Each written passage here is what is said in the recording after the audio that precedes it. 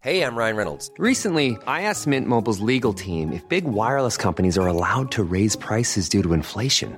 They said yes. And then when I asked if raising prices technically violates those onerous two-year contracts, they said, "What the are you talking about, you insane Hollywood ass?" So to recap, we're cutting the price of Mint Unlimited from $30 a month to just $15 a month. Give it a try at mintmobile.com/switch. $45 up front for 3 months plus taxes and fees. Promo rate for new customers for limited time. Unlimited more than 40 gigabytes per month. Slows full terms at mintmobile.com. Hello? Hello? Podcast Network Asia. Gue lagi pengen belanja baju nih, tapi takut banget keluar kan. Jadi kebetulan di Lazada lagi ada 88 sale. Di Lazada banyak produk-produk berkualitas dengan harga terjangkau. Jadi gue tetap bisa tampil kece walaupun lagi kerja di rumah. Cukup gunakan link di description podcast ini dan gunakan kode potlink.co/0ix sebelum checking out. Yuk, tunggu apa lagi? Temukan barang favorit kamu sekarang. Cinta itu mirip seperti seni. Rumit,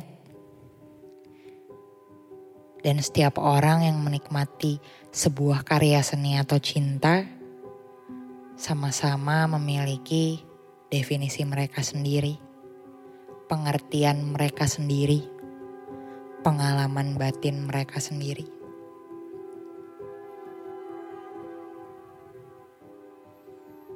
Saya gak begitu pandai ketika bicara soal cinta. Ketika teman-teman saya di masa SMA sudah punya pacar, sudah punya seseorang yang sering mereka ceritakan ke teman-teman mereka yang lain, seseorang yang bisa membuat hati mereka berbunga-bunga, semangat untuk ke sekolah, semangat untuk ke kampus, atau bahkan semangat untuk ke kantor. Saya bisa bilang saya hampir gak pernah tahu bagaimana rasanya. Kebetulan saya bukan orang skeptis yang punya optimisme tinggi, kemudian punya tujuan hidup yang sangat jelas, harus melakukan ini, harus melakukan itu, semuanya well plan. Enggak, saya bukan orang yang seperti itu. Saya cukup open-minded ketika membangun sebuah hubungan dengan seseorang. Entah itu berteman, saya selalu ingin berkawan dengan orang-orang yang pemikirannya lebih luas, orang-orang yang berbeda dengan saya.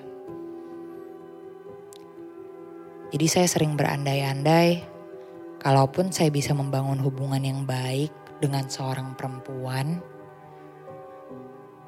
seharusnya saya juga bisa memposisikan diri saya sebagai seorang laki-laki yang baik juga.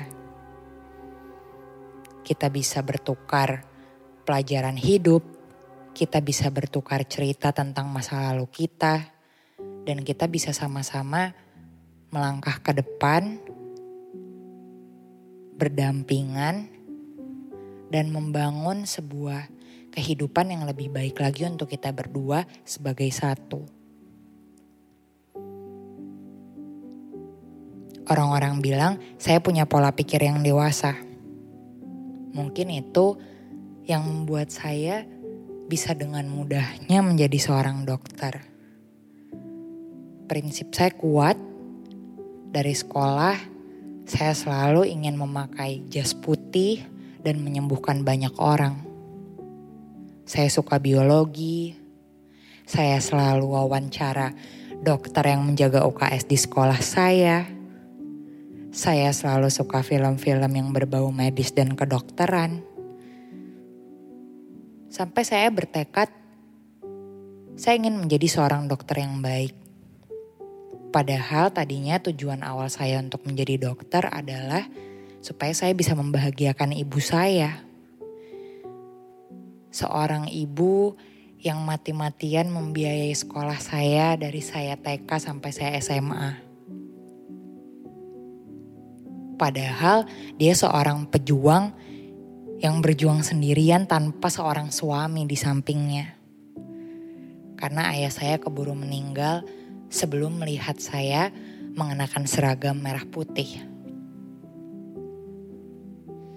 Tapi tujuan untuk membahagiakan ibu itu pelan-pelan naik tingkat untuk membahagiakan kelompok orang yang lebih banyak lagi. Dan saya pikir, apa ya kejadian yang membuat saya begitu ingin menolong orang banyak?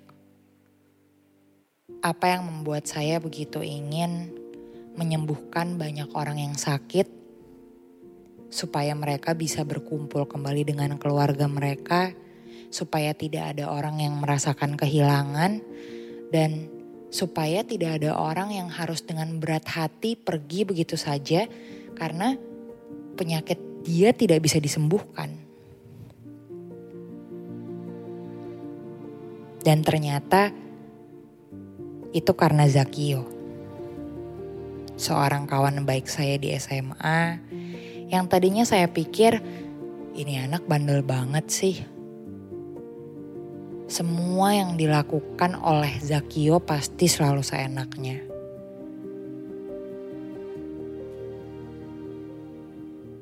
Tapi yang membuat saya kagum, Zakio tidak pernah kehilangan semangat hidup walaupun dia mengidap penyakit kanker mastoid di stadium akhir. Dan yang luar biasanya bukan hanya Zakio yang memiliki semangat sebesar itu, tapi kedua orang tuanya. Dari awal masuk sekolah sampai akhirnya lulus, saya pikir saya akan melihat Zakio lebih lama. Tapi ternyata enggak. Zakio tetap pergi untuk selamanya. Dan saya menyaksikan semua hari yang berat itu, semua kesedihan itu, dan semua rasa sakit luar biasa yang ditanggung oleh dua orang tuanya. Dan seorang adik kecil, adik kesayangan Zakio yang bahkan sampai di hari terakhir kakaknya meninggal, baru tahu kalau kakaknya sakit. Adik Zakio namanya Divas. Dia baru tahu Zakio sakit kanker beberapa hari sebelum Zakio meninggal. Dan itu membuat saya sempat merasa bersalah. Kenapa saya harus mengetahui itu lebih dulu sebelum adiknya? Zakio bilang dia gak mau adiknya sedih. Dia gak mau adiknya ikutan terpuruk karena Diva saat itu masih sangat muda. Dia baru mau masuk SMA ketika Zakio sudah benar-benar berjuang di titik darah penghabisannya. Tapi kejadian itu membuat hati Divas jadi begitu keras. Divas kebetulan punya cita-cita yang sama dengan saya. Jadi seorang dokter. Dan saya percaya keinginan dia untuk menyembuhkan semua orang itu berasal dari semua kehilangan yang sudah dia rasakan saat Zakio pergi. Tapi Diva selalu diam.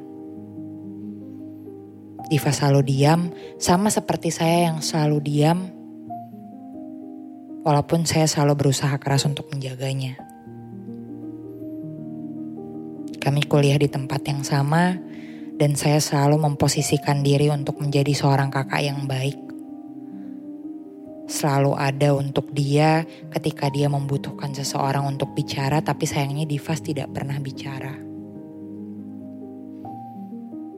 Dan sampai akhirnya saya gak pernah bisa mengatakan apapun yang ada di hati saya.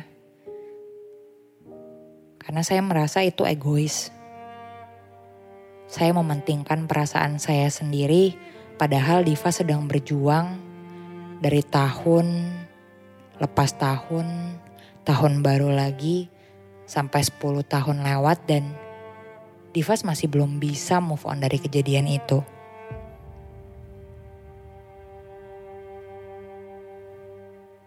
Tapi menjaga Divas selama itu membuat saya juga punya perasaan yang semakin besar untuk dia. Orang-orang bilang cinta bisa datang karena terbiasa. Tapi sayangnya itu tidak berlaku untuk Divas ke saya. Karena entah seberapa keras pun saya berusaha untuk selalu melindungi dia, untuk tetap menjaganya. Pada akhirnya, Divas tidak bisa melihat saya sama seperti saya melihatnya. Saya di mata Divas tidak lebih dari seorang pengganti kakak yang selalu berusaha mati-matian untuk menjadi Zakio versi yang baru, padahal saya gak pernah bisa. Karena gak ada yang bisa menggantikan Zakio. Jadi proses itu, proses ketika saya menerima kenyataan bahwa saya harus terus memendam perasaan ini sampai akhirnya mungkin Divas bisa sedikit berubah dan melunak kepada saya dan lebih menghargai perasaan saya. Ternyata sia-sia. Ternyata gak ada gunanya. Karena pada akhirnya Divas menemukan orang lain yang bisa membuat bibirnya mulai terbuka. Berbicara tentang perasaan-perasaan yang gak pernah dia bagi kepada saya karena dia hanya melihat saya sebagai seorang pradika. Sebagai seorang kawan kakaknya yang sampai kapanpun tidak akan pernah berubah menjadi seorang laki-laki yang dia cintai. Dan saya gak marah. Saya gak kecewa. Saya maklum.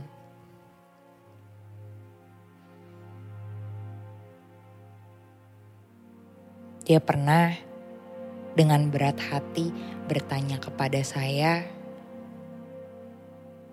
"Mas marah ya sama Divas?" Dan saya bilang enggak. Mas gak pernah marah sama kamu. Mas relain kamu justru juga buat diri Mas sendiri.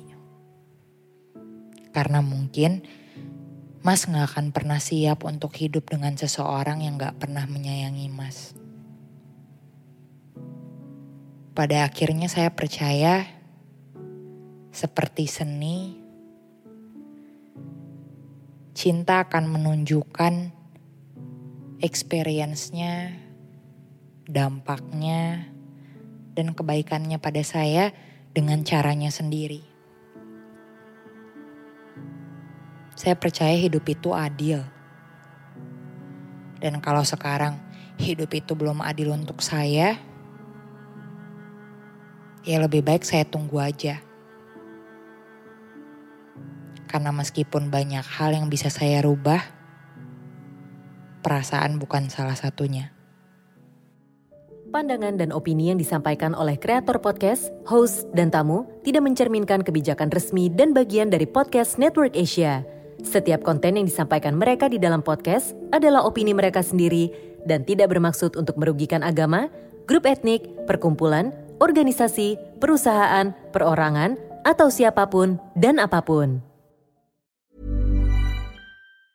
Ever catch yourself eating the same flavorless dinner 3 days in a row? Dreaming of something better? Well, HelloFresh is your guilt-free dream come true, baby. It's me, Keke Palmer. Let's wake up those taste buds with hot, juicy pecan-crusted chicken or garlic butter shrimp scampi. Hello Fresh. Stop dreaming of all the delicious possibilities and dig in at HelloFresh.com. Let's get this dinner party started.